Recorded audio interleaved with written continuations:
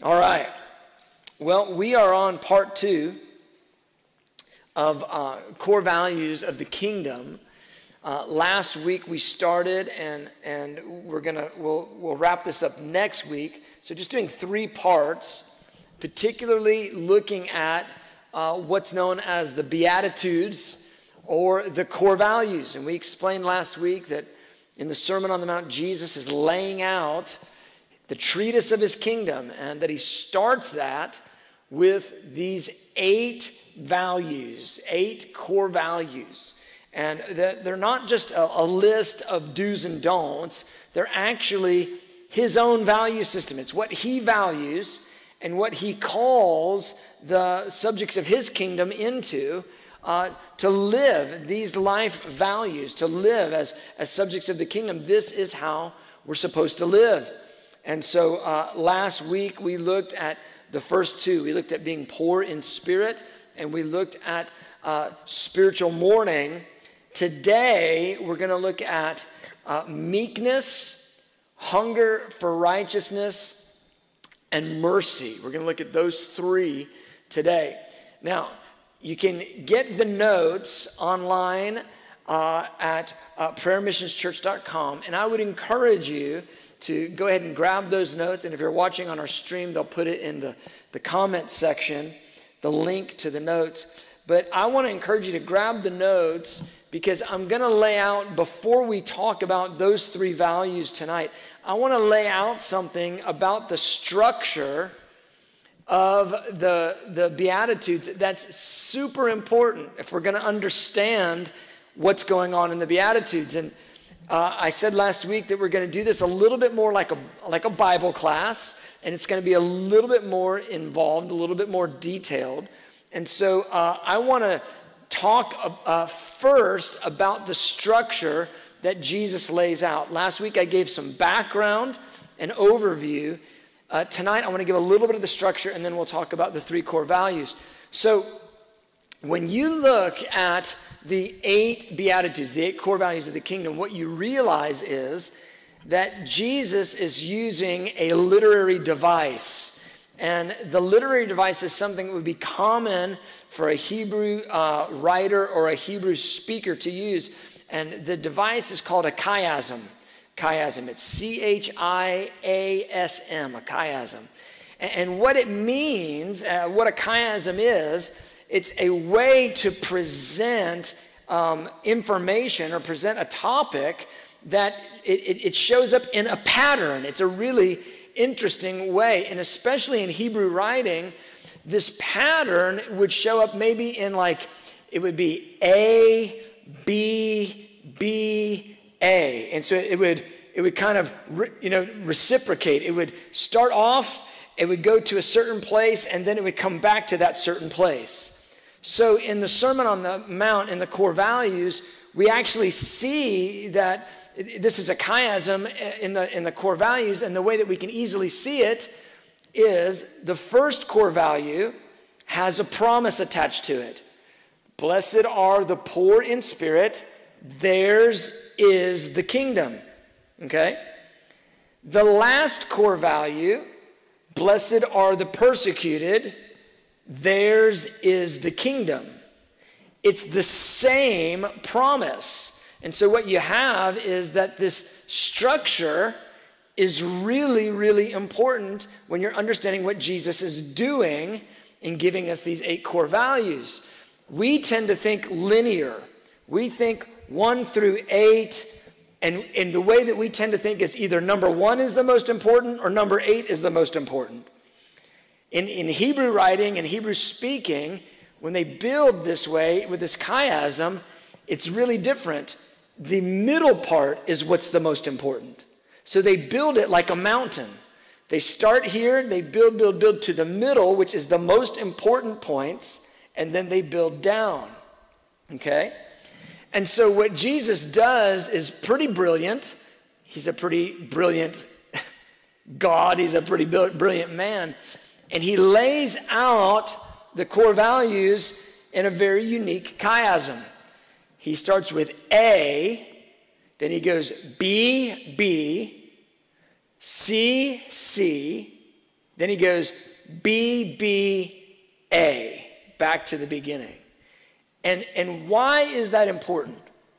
It's important because the two middle core values, which we will touch tonight, are actually the main point of these core values. It's actually what he's built these core values, what he's driving for. He wants us to take away the middle point. Now, a couple things about this structure. 8 core values. The first 4 go together. The last 4 go together. There's 2 subgroups. Now the whole, all 8 make a whole, but there's 2 subgroups. And you can see it in what those values are. The first 4 all have a Godward direction. We're poor in spirit. We're mourning and longing for Jesus. We're meek in understanding our poverty, which I'll go into in just a moment. And we hunger and thirst for righteousness. All 4 of those first 4 are all Godward, okay? And because it's built in this chiasm, the 4th one is the one he's actually wanting us to take away as the critical component. Hunger and thirst for righteousness. Martin Lloyd-Jones, great Bible teacher, he would say that the 4th core value is the most important. Hunger and thirst for righteousness. I would say hunger and thirst for righteousness stands right next to the 5th one, because the way the chiasm is built, which is mercy. Hunger and thirst and mercy stand right next to each other. The last 4, whereas the first 4 are Godward, the last 4 are horizontal or manward.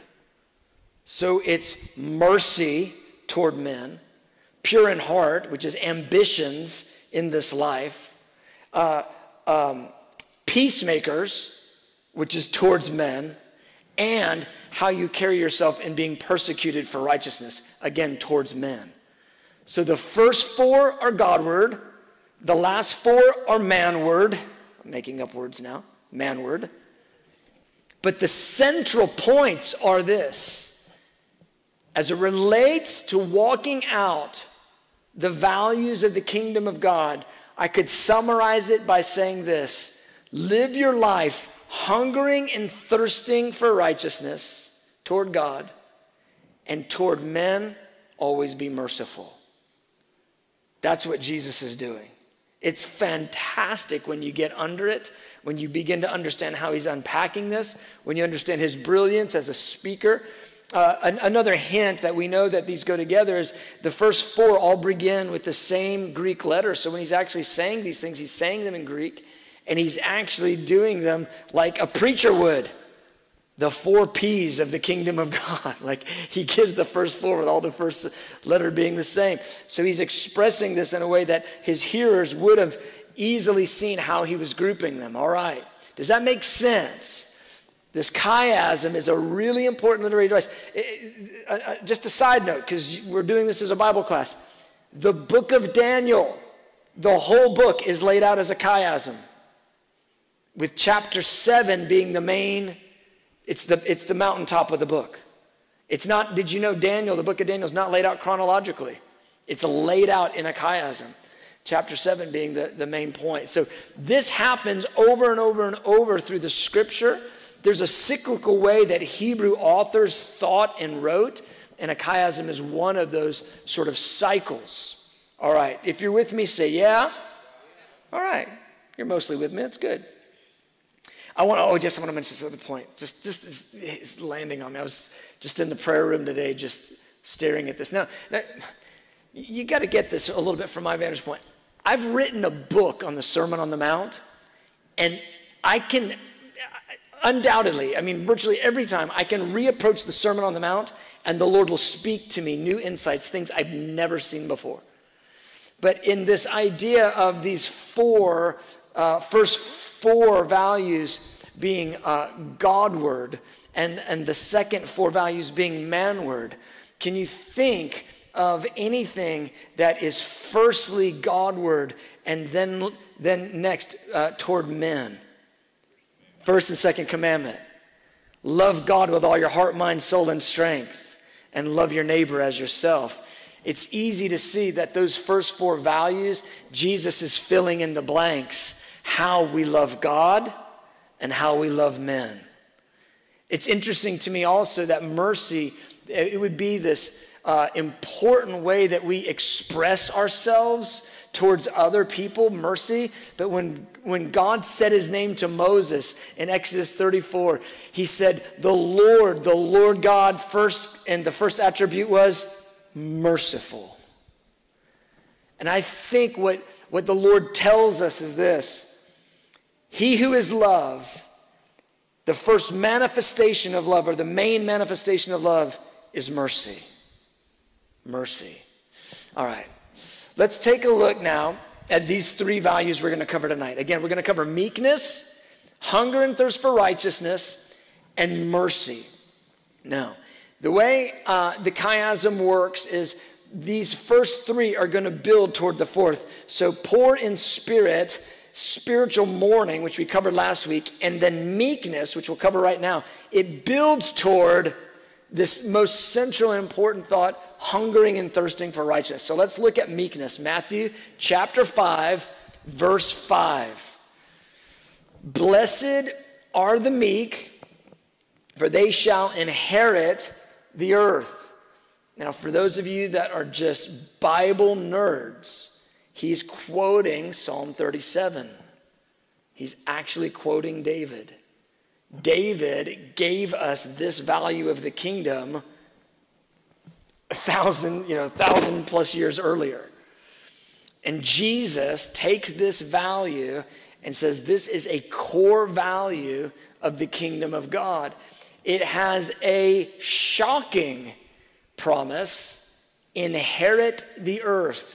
So the way I like to say it is this: Jesus' leadership team in the age to come is going to be built from the meek of this age. Those who live their life in meekness in this age are going to inherit the earth. Now, that's not a figurative inheritance. That's Jesus Christ is coming to rule and reign. The believers from this age, it says in Revelation, we will sit on his throne with him and rule the nations. He will give us authority over the nations. And it's the meek from this age that will rule and reign with him in the next age. The meek shall inherit the earth. And so this concept of meekness is critical. Now I'm going to give you a simple definition of meekness. Meekness is faithfully cultivating a servant's heart in order to attain the benefit of others above ourselves in regard to honor, privilege, and position. I'll say it again. Faithfully cultivating a servant's heart in order to attain the benefit of others above ourselves in regard to honor, privilege, and position. Now, as I said last week, when I began to really get under the core values and see what Jesus said that the subjects of his kingdom would live like, when I first came in contact with meekness, I realized meekness runs exactly the opposite direction of the natural inclination of my own heart. The natural inclination of my heart, and I think the human heart, is get for yourself everything you can, and it doesn't matter who is in the way, push them out of the way to get what you want. This is what so much of our society is built on, the whole concept of dog eat dog, or stepping on others to get to the goal that you want. These are concepts that are commonplace in business, in athletics, and all sorts of arenas, and even in the church. Oh, help me, Jesus. When I began to see that meekness is a critical value that Jesus expects, it struck me. It convicted me so deeply. because it was like the Lord showing me the photo album of my own life of when I wasn't operating in meekness, when I was operating in how I could live mostly for myself. And I think that what we tend to do is we see something like this, blessed are the meek, they're going to inherit the earth, and we just play the long game with it. We go, I'll be meek eventually, after a while, ultimately I'll be meek, but right now I need to be for me. I'm not doing meek, I'm doing me. And we get what we can for ourselves. And the Lord says, no. When you came to me, it wasn't so you would get for yourself. When you came to me, it was so that you would give me everything. You would come before me with poverty of spirit, with a heart of longing and desire, and you would humble yourself and live this way. And here's what I realized. There's no way without being regenerated by the Holy Spirit, without being born again, a person can live a truly meek life. Impossible. Because the sin nature so compels us to fight for self. It so compels us to get for self. How can I get for me? I want to build for me. I want to save for me. I want to protect for me. I want me. There's a comedian and he talks about how people act like a me monster. And I think that's really the human state, isn't it? That's what sin in the human heart does. It causes us to live exactly opposite of meekness. And here's the deal. The way that we come to meekness is by gaining a right perspective on our status. What I think about when I think about meekness is it's actually recognizing your spiritual poverty, but not just realizing you're bankrupt, actually living in light of that, actually living that out. There's a movie, Cinderella Man. It's about a boxer during the Great Depression and his manager, and the boxer loses everything, but his manager seems to be well taken care of. But what happens is there's a scene where the boxer goes to the manager's house, and the manager still drives a big car, still lives in a fancy apartment. But what he does is when he opens the door to the apartment, he looks, and the manager has sold everything. He's got nothing. So he's kept his nice suits, he's kept his big car, but the family is literally living with no furniture, with no heat, with nothing. In other words, the manager was poverty stricken, but he wasn't acting like it. He was trying to put off an image like he still had it together. And that is basically the opposite of meekness. And I think that that's so many people. It's like, on the inside, you've got nothing. You've got nothing to offer. But because of our own shame and because of our own arrogance, we want to present a front to the world. I've got it together. You can't tell me. I know. I know, and I have something to offer, and I am somebody. And by golly, I'm going to prove it to you. I am somebody. And the Lord goes, oh. Everybody knows you're bankrupt. Just be honest. Just be real. Just tell the truth. Don't act like you still got it going on. You know you're poor in spirit. Just be real about it. So he said, well, if I act that way, if I tell everybody that I'm in need, I'm a needy person, they're just going to walk all over me. Yeah, I would just ask you to think from a perspective standpoint. People may look down on you in this age, but the result is in the age to come, you inherit the earth.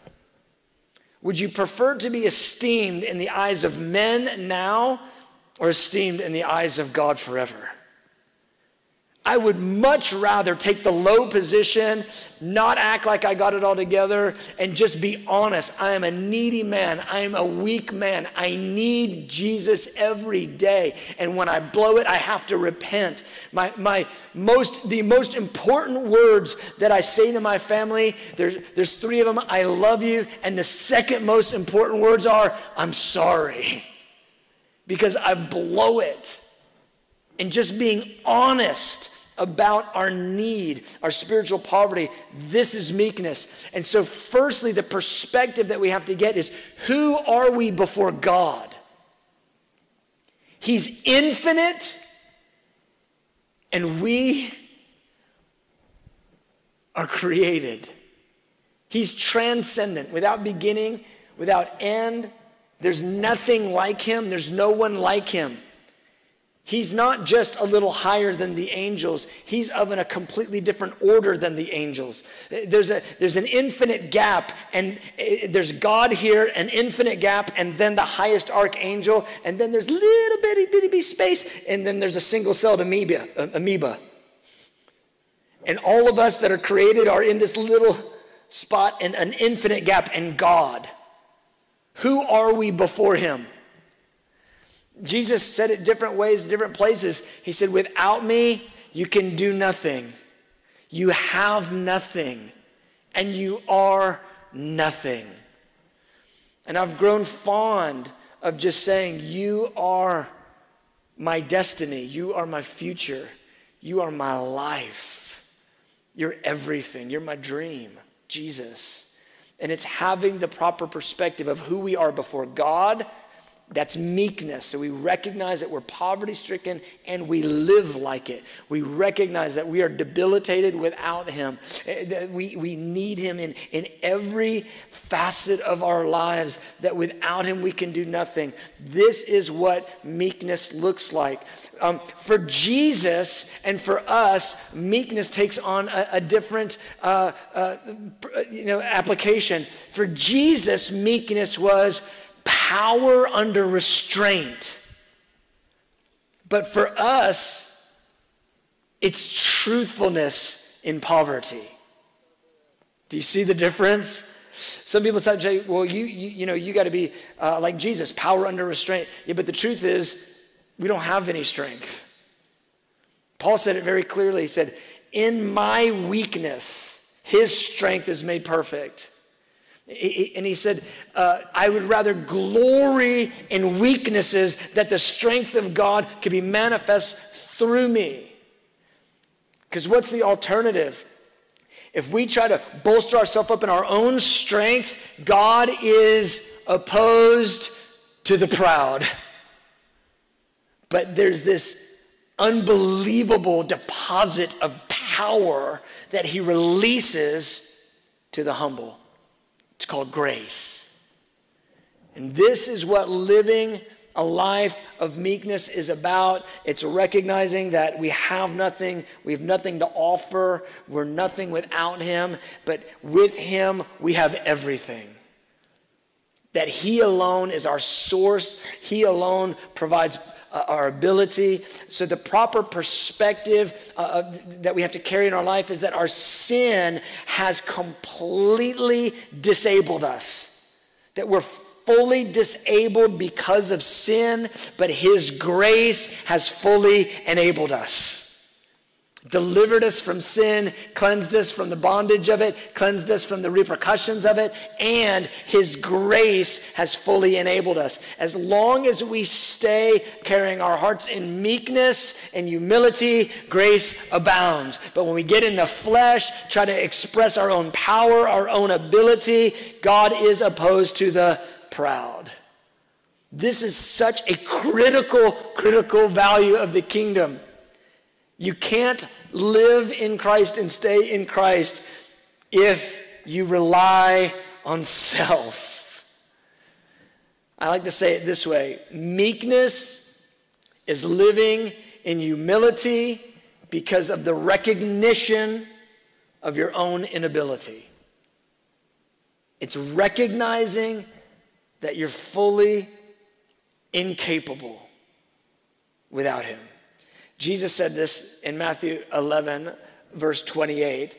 He said, I have a yoke that I'm inviting you to come under. Now, this is an agricultural example. He's talking about oxen that had basically yokes on them. They were basically saddles, but the saddle would attach multiple oxen together, and they would use the oxen to plow in a field. And so what they would do is they would actually yoke baby oxen with the mama oxen. And so they would get them all out there plowing this yoke. Now the baby oxen, they weren't doing anything. They were just learning how to plow. But the mama would be the one actually pulling the plow in the field. So Jesus in Matthew 11:28, he says this, "Come to me, all you who are labor and are heavy laden. I'm going to give you rest." He goes, here's how I'm going to give you rest. Verse 29, "Take my yoke upon you and learn from me. I am gentle and lowly," or humble, "in heart, and you will find rest for your souls." He goes, "My yoke is easy, my burden is light." And there's so many components to that passage, but the idea is if we'll come under the yoke with Jesus, he will do the heavy lifting and we learn from him. We learn what he's like. It was Jesus' meekness that caused him to come as an infant born in a barn instead of as a dominating dictator. Isaiah identifies Jesus as the servant of rulers. Jesus, at the Last Supper, sits down and washes the grime off of his disciples' feet. And Peter is so offended with the idea that Jesus would get down and wipe that filth off of him. He says, no, you can't wash me, Lord. What's going on there? Peter's arrogance is on display. Now, let's not give Peter a bad rap because we would all be in that. You're God, you're washing my feet. No. He goes, Peter, if I don't wash your feet, you and I we can't walk together. If you don't let me serve you, we cannot walk together. And he goes, then fine, wash my whole body. He goes, Peter, stop. Let me lead. If I wash your feet, you'll be fine. Let me serve you this way, and you serve others this way. I'll tell you a story. I was in China. I've told this story before, but I was in China. It was actually my first trip to China, and I was with this pastor who he suffered for Jesus, been in prison, beaten. His testimony is shocking and fantastic. Some other time I'll tell the whole testimony of his experiences in prison where God sparked a revival through this man. But this pastor has about 4 million people in his church. 4 million with a million. 4 million in his church. House churches all over the nation. And he had me there to speak in his Bible school. And I'm thinking, there's just zero reason I should be speaking in this man's Bible school because everything that he knows and has experienced, in the Lord is, I just sat there and asked him questions. Every break, I just sit there at his feet just asking him questions. And these guys, he and his leaders, they overserved us. They overstuffed us. It was unbelievable. Anyway, lots of fun stories in there. But after a week of them over-serving us, not letting us take our own plate and put it in the garbage, not letting us do a thing, he's going to take me to the airport.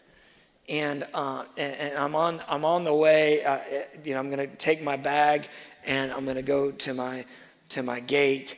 And he's gonna walk with me. Well, I get my bag out of the car and I begin to roll it. And when I do, one of the wheels breaks off.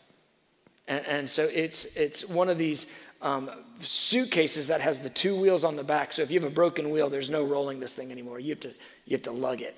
And this is one of my first long international trips. And I learned later I can pack about 15 pounds and go for 2 weeks easy. But on this trip, it was one of my first ones, and I packed 50 pounds. I just loaded the suitcase up. I brought a bunch of stuff I didn't need. It was just ridiculous. and it's all in the suitcase. And the wheel comes off. And I begin to pick up the case, and I'm going to carry it. And he comes over. Now he's struggling with me. And this is how these guys are. They will not let you do anything. They are going to serve you till you can't take it anymore. And I'm like, I've been humiliated all week because of the way they've served me. It's just been terrible, horrifying. My pride was getting crushed. And now this wheel, and he's gonna try to take it from me, and I was like, no, I'm not letting you. So I start like struggling with him, trying to get the bag, and he's got his hand on the thing, and I got my hand on pulling it, and he goes, no, and I go, no, and he goes, no, and I go, no, and he goes, no, and I go, okay, because he clearly outranks me in the kingdom. And I sat there and I watched, and he picks up my bag and he starts walking and he's lugging my bag, and it's heavy, and he is having a hard time with it. This man has been beaten, bloodied, tortured for Jesus. And I'm walking behind him like I'm some dignitary and he's my attendant. And it was like a half mile where he's carrying this bag. And I'm walking behind him, I'm just crying. I'm just undone. And it's like, I don't know how to receive this. I don't know what to do with this. And what I realize is I'm too prideful to be able to let this moment minister to me. And I'm so ashamed. And I had to literally process it later in prayer. And I realized when Jesus said, in the kingdom, he who is the greatest shall be your servant, he wasn't actually giving us a way to make our way to the top. He was actually explaining to us the way of the kingdom. That the one who is the greatest is the servant. And when he yanked that bag out of my hand and told me no, he wasn't trying to be humble. He was actually embodying what it means to live as one who has authority in the kingdom. He was outranking me, so he was serving me. Just like Jesus washing the disciples' feet. Just like Jesus said when he returns, he will serve us at the marriage supper of the Lamb. Because in the kingdom, meekness is an emblem of authority, not vice versa. And so people that live as Christians trying to figure their way to the top, they are operating by a value system that's completely the culture of this world. But those who live trying to find their way to the bottom, to live authentically in light of their spiritual bankruptcy, they're actually living by the value system that Jesus laid out. Blessed are the meek, they shall inherit the earth. It's an emblem of authority. Does that make sense? All right, Matthew 5, verse 6. We'll go to the next core value. I'm sorry that we have to go through these just quickly. I would probably ordinarily take an hour per, but let's just keep moving for our purposes here. All right, now as I said, he gives us those first three to build to this one. Hunger and thirst for righteousness. Matthew 5, verse 6. Blessed are those who hunger and thirst for righteousness, for they shall be filled. For years and years and years, I read this as blessed are those who hunger and thirst for a touch from God because they're going to get filled with the Holy Spirit. That's how I read it. And so I would always, if I was ever preaching on spiritual hunger, I'd always pull this verse out and say, blessed are those who hunger and thirst, ... They're going to be filled. And that's not what Jesus was saying here. I think you could apply it that way, but that's not what he's saying. What he's actually saying is hungering and thirsting for righteousness is the manner of life Christians are to live in this age. And it boils down to this. If you'll hunger for righteousness, you get filled with righteousness. And so I like to say it this way. Hungering and thirsting for righteousness is saying, God, I want to love what you love. I want to hate what you hate. I want to be so into what you think, what you feel, what you say, your ways. I want your ways. I don't want my own. I want to be filled with all that is you so that I can live this out. And the only path to being filled with righteousness is through the cross of Jesus Christ. It's only by the power of the blood of Jesus that we can walk out this righteousness. This is the central value that we're supposed to express towards God. I like to think of it as being possessed with the nature of God. When we hunger and thirst for righteousness, we're saying, I want to be like you. I don't want to be like me. I don't want to be filled with all my ways, all my thoughts, all my opinions. I want your ways, your thoughts, your words, your opinions.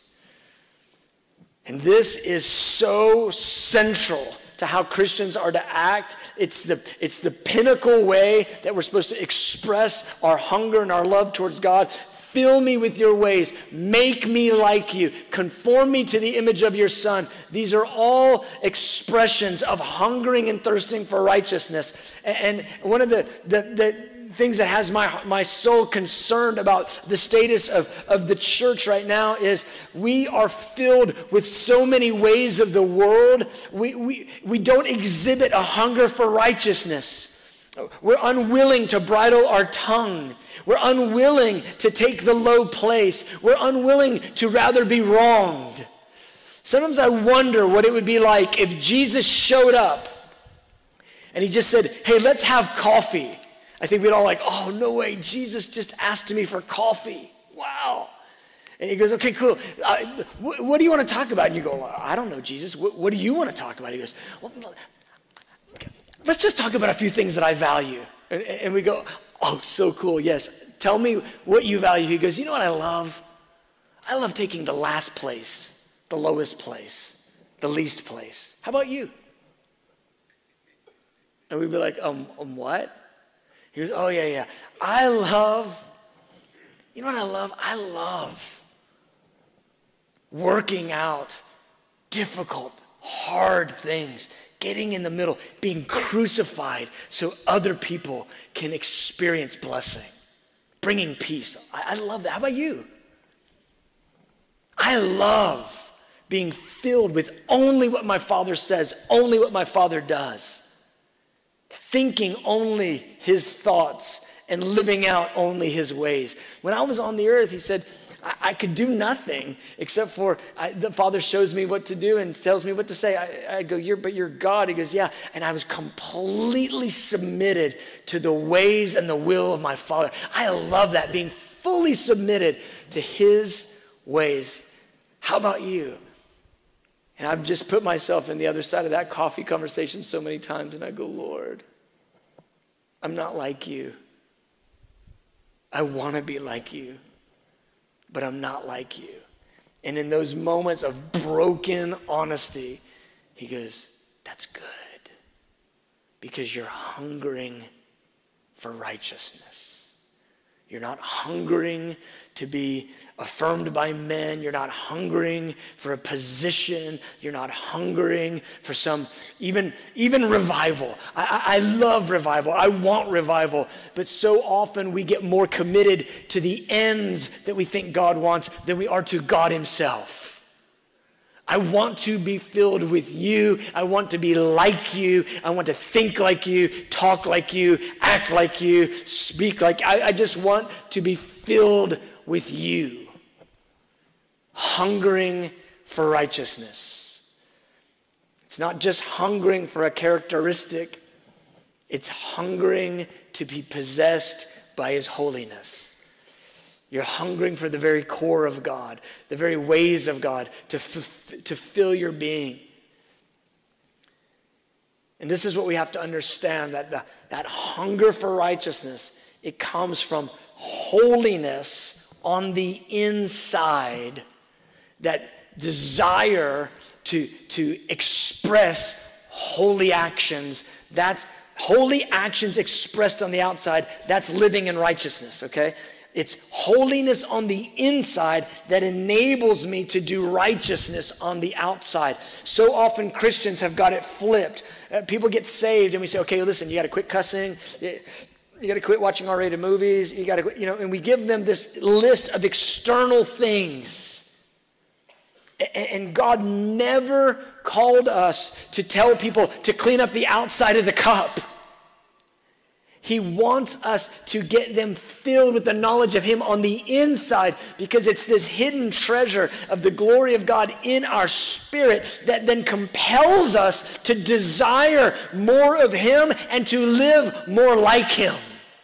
We get them filled with God on the inside so that the God that's on the inside then manifests through them on the outside. I think so often Christians they've just completely gotten the thing backwards. And this is where the root system of hypocrisy even lies, is that the outside of the cup is clean. But Jesus, he rebuked the Pharisees and he said, you are whitewashed walls. They're not actually fully painted, that when any rain comes in, we get to see all the flaws in the wall. You are caskets filled with dead men's bones. It looks good on the outside, but on the inside it's death. You love to clean the outside of the cup, but the inside is filled with hypocrisy. This is not the kingdom of God. What it is, it's a hunger to be filled with your holiness so that I can express you. And that's when righteousness is manifest. From the inside out, not from the list of do's and don'ts. We tried to tell people to clean it up on the outside, and their hearts are away from God. That is not Christianity. The power of this only comes by the power of the cross, by a converted soul, by a born-again spirit. I remember getting saved, and all of a sudden, something happened inside of me that was compelling me to want to do different on the outside. It wasn't because they gave me a list. You can't do this, you can't do that, you can't do this, you can't do that. It was none of that. On the inside, something had changed, and all of a sudden it's like I couldn't sin as good anymore. Do you know what I'm talking about?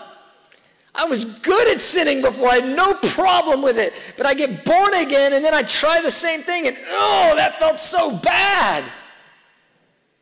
Because I had someone else living in there. He goes, hey, that's not me. That sinful action's not me. That's flesh, and that's the devil. And some change had taken place in here that made my language want to be different. It made my ambitions want to be different. It made my soul desires want to be different. And that's how we have to conceive of this thing, that we hunger for righteousness. We hunger for God to fill us, for us to become more like him. There's an old worship song that says, I want to be just like my Father. I want to be just like my Father. And I can remember singing that old song and just weeping. I want to be a man like you. And just recognize, in the recognition, I'm not like you, but I want to be. Make me like you. And that song over and over, Father, make me just like you. Daddy, make me just like you. Because whatever I produce in my own self, whatever I produce in flesh is death. Flesh begets flesh. Spirit begets life in spirit. That's righteousness. That's the outworking of holiness in our heart. Ultimately, righteousness is expressing and living by the Sermon on the Mount. It's living by the value system of the kingdom. It's living in spiritual mourning, spiritual poverty, meekness, hunger for righteousness. Ultimately, a righteous life is walking out the value system and walking out the treatise of the kingdom, living this way. Here's the interesting thing about righteousness. When you actually hunger for righteousness, it begins to manifest in you and through you. And then here's what happens. When you begin to live righteously, Jesus promised us. It's kind of interesting. He takes us right from the fourth core value to the eighth, because he says, blessed are you when men persecute you for righteousness' sake. Hunger for righteousness will escort you right. You hit number 8 just by doing number 4. Because here's the thing. A righteous lifestyle in this age will attract persecution, no matter what. You don't have to go looking for it. Christians that want to go stir up trouble and try to make a mess and have people they just get arrogant and bold and cocky, and then they just try to make a mess, and then people are speaking against them. They go, oh, persecuted for righteousness' sake. I go, no, persecuted for arrogance' sake. Because if you live righteously, you don't have to go pick a fight. It'll come to you. Satan hates that. The manifestation of the kingdom come as a human being who would no way act like God, but now something's happened to them on the inside that's now causing them to act like God. That's when the kingdom has come. The kingdom comes in a human heart, and that heart manifests righteousness in the earth. And Satan, when he sees that, he takes aim at that.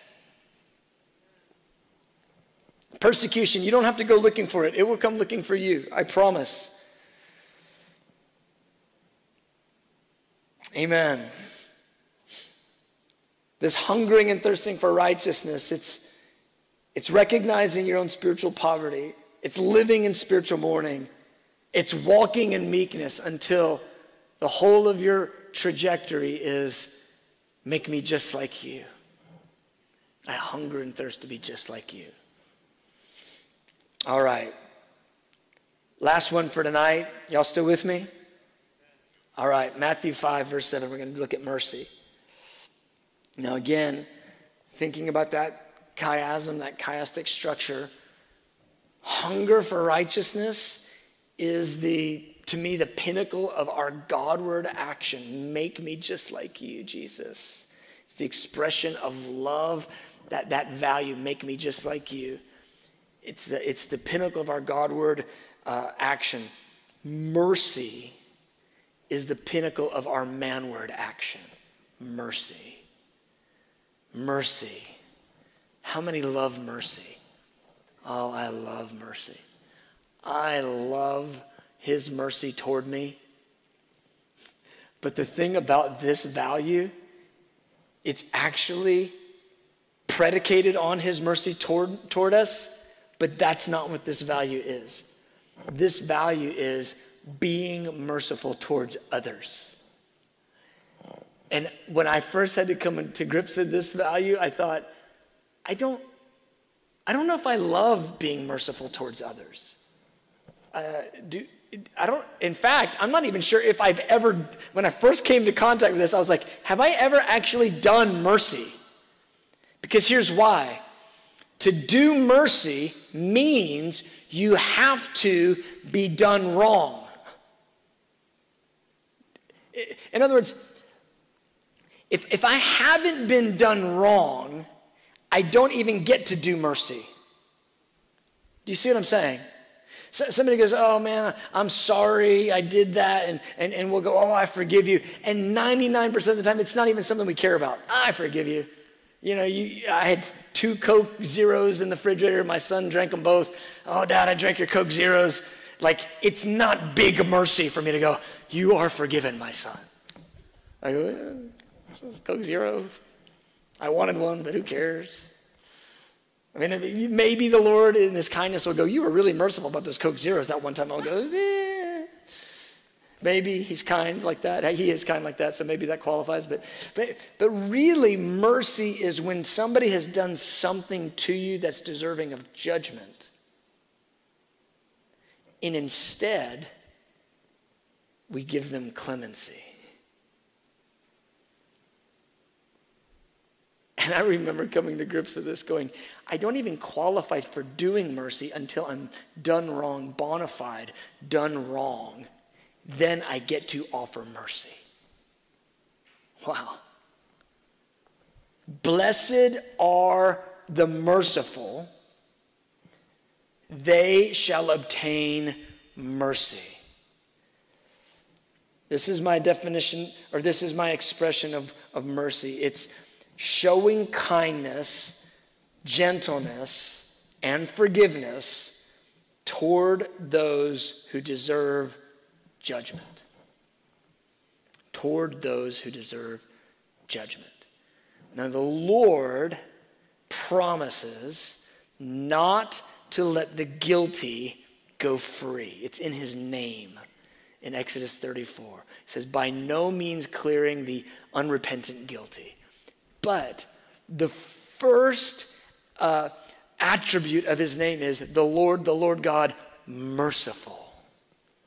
He's always willing to clear the guilty. That is a shocker and an amazing, mind-blowing thought about who our God is. He's always willing to clear the guilty. Now, as it relates to how we would say salvific mercy, there has to be this willingness on our behalf to turn from our wickedness to experience his mercy. That's how God enacts mercy upon us. And his mercy is lavish. It's rich. But here's the thing. Our activity of forgiveness is not predicated on another's repentance. Jesus made this super clear. The disciples say, how many times shall my brother sin against me in a day and I forgive him? Peter gets like 7. It's like a whole bunch, right? Like 7 at least. Peter's about like 1, 2, 3, like 5, like even more, 7. Jesus goes, 70 times 7. 490 times, Jesus? The 490 isn't the math. Some of us are very hyper-literal, and we're like, dude, you're on 489 times I've forgiven you today, and you are about to run out. That's not what Jesus' point was. Jesus' point was more than you can really count in a day. You forgive, and then you forgive again. Holding someone in unforgiveness is actually a sentence, a jail sentence for yourself. It actually is never a jail sentence for that one. We always think, well, I'm just not going to forgive them. And they don't even know it. Or they don't even care. They did you wrong. So it's important that we get in contact with God's mercy toward us, his generous forgiveness and mercy towards us, so that we can liberally offer it to others, so that we can stay out of the bondage that unforgiveness roots in our lives. And I have watched, I've done this for 25 years. I've sat in counseling times with believers for 25 years. And so often, I don't know the high percentage, when I'm talking to somebody, they got a problem, there's something in their soul, they can't get it worked out, the highest percentage of time, there's some unforgiveness in there that's just snaring them and binding them and putting them in prison. And there's this freedom that mercy will offer, that offering forgiveness does for your own soul, releasing the guilty. There's something about that. Because we've experienced our own release, he calls us to release others and to have mercy. And so we show kindness and gentleness and forgiveness to those who deserve judgment. And so here's the thing. The standard by which we show mercy is the standard by which we've been shown mercy. Matthew 18:33, Jesus said, should you not also have had mercy on your fellow slave in the same way that I had mercy on you, as in the parable? Luke 6:36, he says, be merciful just as your Father is merciful. So often people will say they didn't They didn't repent, I won't forgive. And that is not what we're called to do. We're called to offer mercy as a pathway to someone's repentance. It's the goodness of God that brings you to repentance. So we're to offer mercy as a pathway to someone's redemption. Think about love. Love is patient. Love is kind. Love does not parade itself. Love does not take into account a wrong suffered. What is Paul doing for us in 1 Corinthians 13? He's explaining to us how we live in love. If I sum that up, patient, kind, not exalting self, and not taking into account wrong suffered, if I wrap that up into a package, you know what that's called? Mercy. Mercy. And I would just tell you, over the years, times when I've been unmerciful, times when I've been unloving, impatient, easily angered, it never produced the righteousness of God through me, nor did it produce the righteousness of God in others. But when I've offered mercy, there's something that's happened in my own soul of liberty, and I've watched it crash in on someone else's heart and break a stony heart and bring it to repentance. Mercy is powerful. My son, when he was young, we followed the book of Proverbs, in their discipline, and the book of Proverbs says if you use the rod, you won't kill your kid. You'll drive foolishness far from them. Now, I know that's probably not very popular in public circles right now, and I get it, but the Bible is true and it's real, and you sow discipline in love. This one particular time, I was going to give my son the rod, and the Lord stopped me. He'd done something rebellious. We always discipline rebellion. You never discipline mistakes, only rebellion. And he'd done something wrong, rebellious, and we were going to discipline. And the Lord stops me before I get to it, and he says, give yourself the rod instead of him. Excuse, what? Give yourself the rod instead of him. And I remember I had shorts on. There's a reason why you give the rod on the bum, because there's a lot more padding back there. I decided I would hit my leg. Don't do that. It hurts. So we would do a certain number of licks. I did all the licks on my leg. And I told my son, I go, okay, you know what? I'm going to take the rod for you. And I put my leg out. Pow. After the first one, he went, pow. And man, my eyes start watering because this hurts. This is no joke. That is a tender spot. By the second one, he goes, ah, screaming, breaking, shattering in front of me. Pow, stop, pow. And I give all the licks on my leg, and like the last several, I'm like, ow. And he's broken. Daddy, no. Why'd you do that? I said, because Jesus took your sin and my sin on himself. And I wanted you to see what that was like, to experience mercy when you deserve judgment. Do you know, he's 21, and he brought that up to me like 2 weeks ago. That was like when he was 5.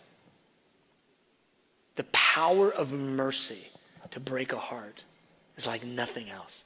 You know what gets us in the way of being able to show people mercy? Our own self-righteousness. I'm just going to get in your business this last little bit just for fun, as if I haven't yet.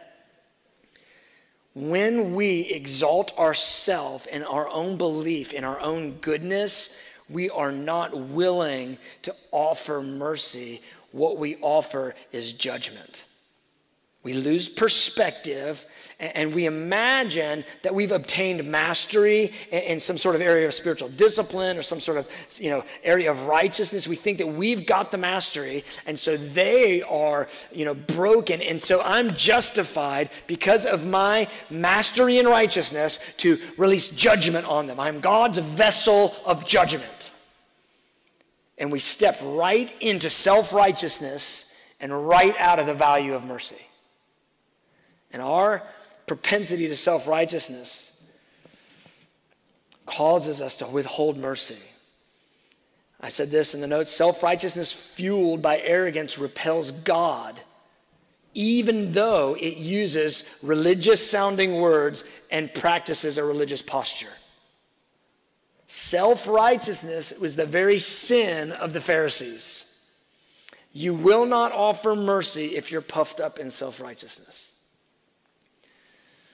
A self-righteous person carries internal judgments while expressing a kind demeanor. How do I know that so well? Because I've done that so many times. Internally judging. Well, just praise God, and on the inside, just keeping the checklist. And we vaunt ourselves. We build ourselves up. I'm better than that. I'm not like them. I'm not, And God the whole time is going, you need to repent. You need to humble yourself. You need to get back to your spiritual poverty. You need to get back to your spiritual mourning. You need to get back to that place of hungering for righteousness and get the right perspective so you can be merciful. The antidote to self-righteousness is coming to a revelation of the greatness of God's mercy shown to us through the cross.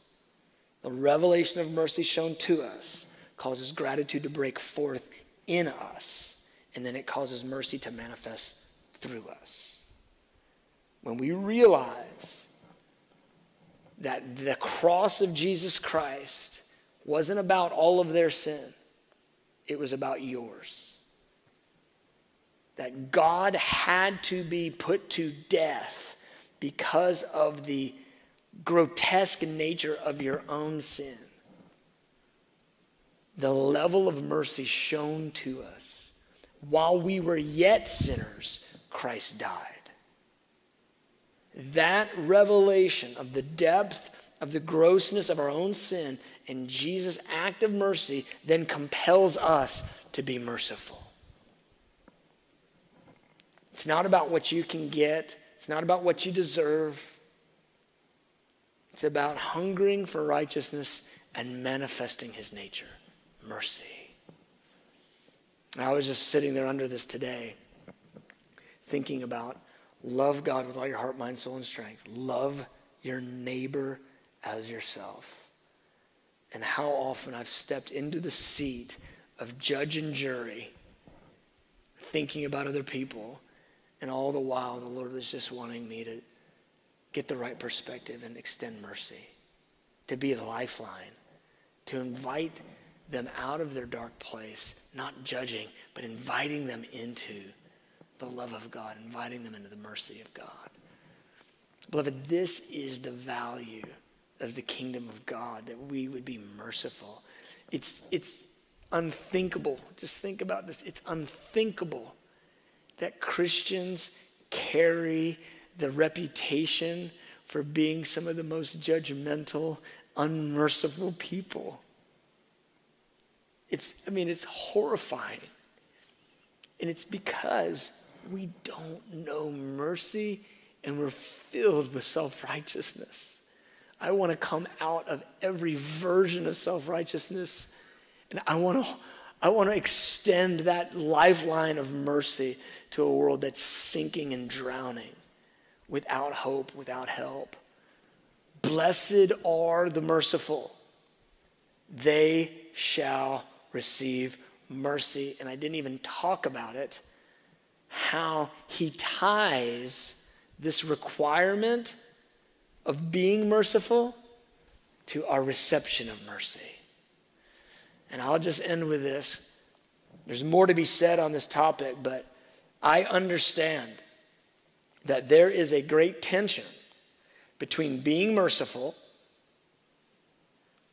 and being a steward of God's mercy, and not compromising by being too passive or impatient.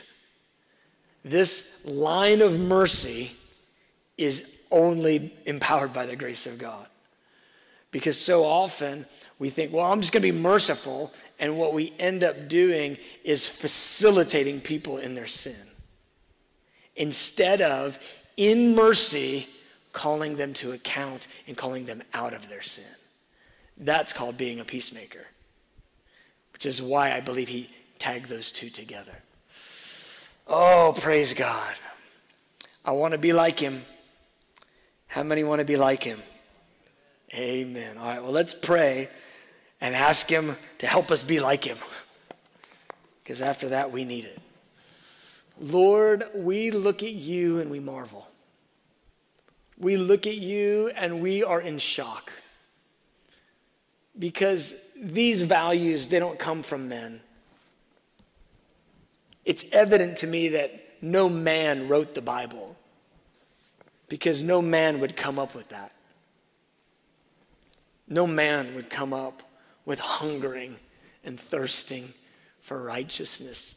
No man would come up with meekness. No man would come up with mercy. But Lord, we ask you, conform us more to the image of your Son. We want to live in recognition of our spiritual poverty, not act like we've got it all going on when we don't. We want to be humble and take upon us your yoke, that yoke of meekness. We want to learn from you, Jesus, you who are meek and lowly of heart, and that will take care of so much of the traffic in our souls. We'll have rest for our souls. Just get over trying to act like we're something that we're not.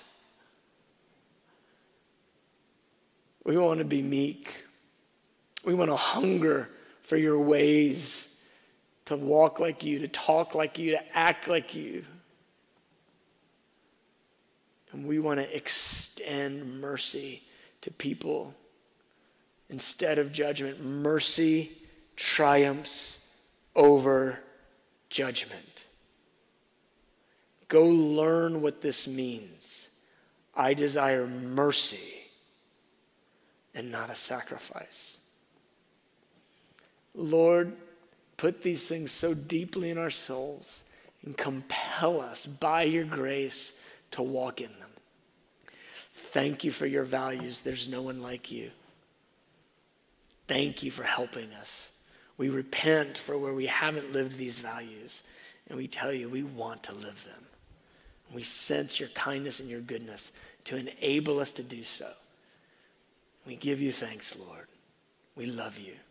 In Jesus' name, everybody said amen. All right, God bless you. We can be dismissed.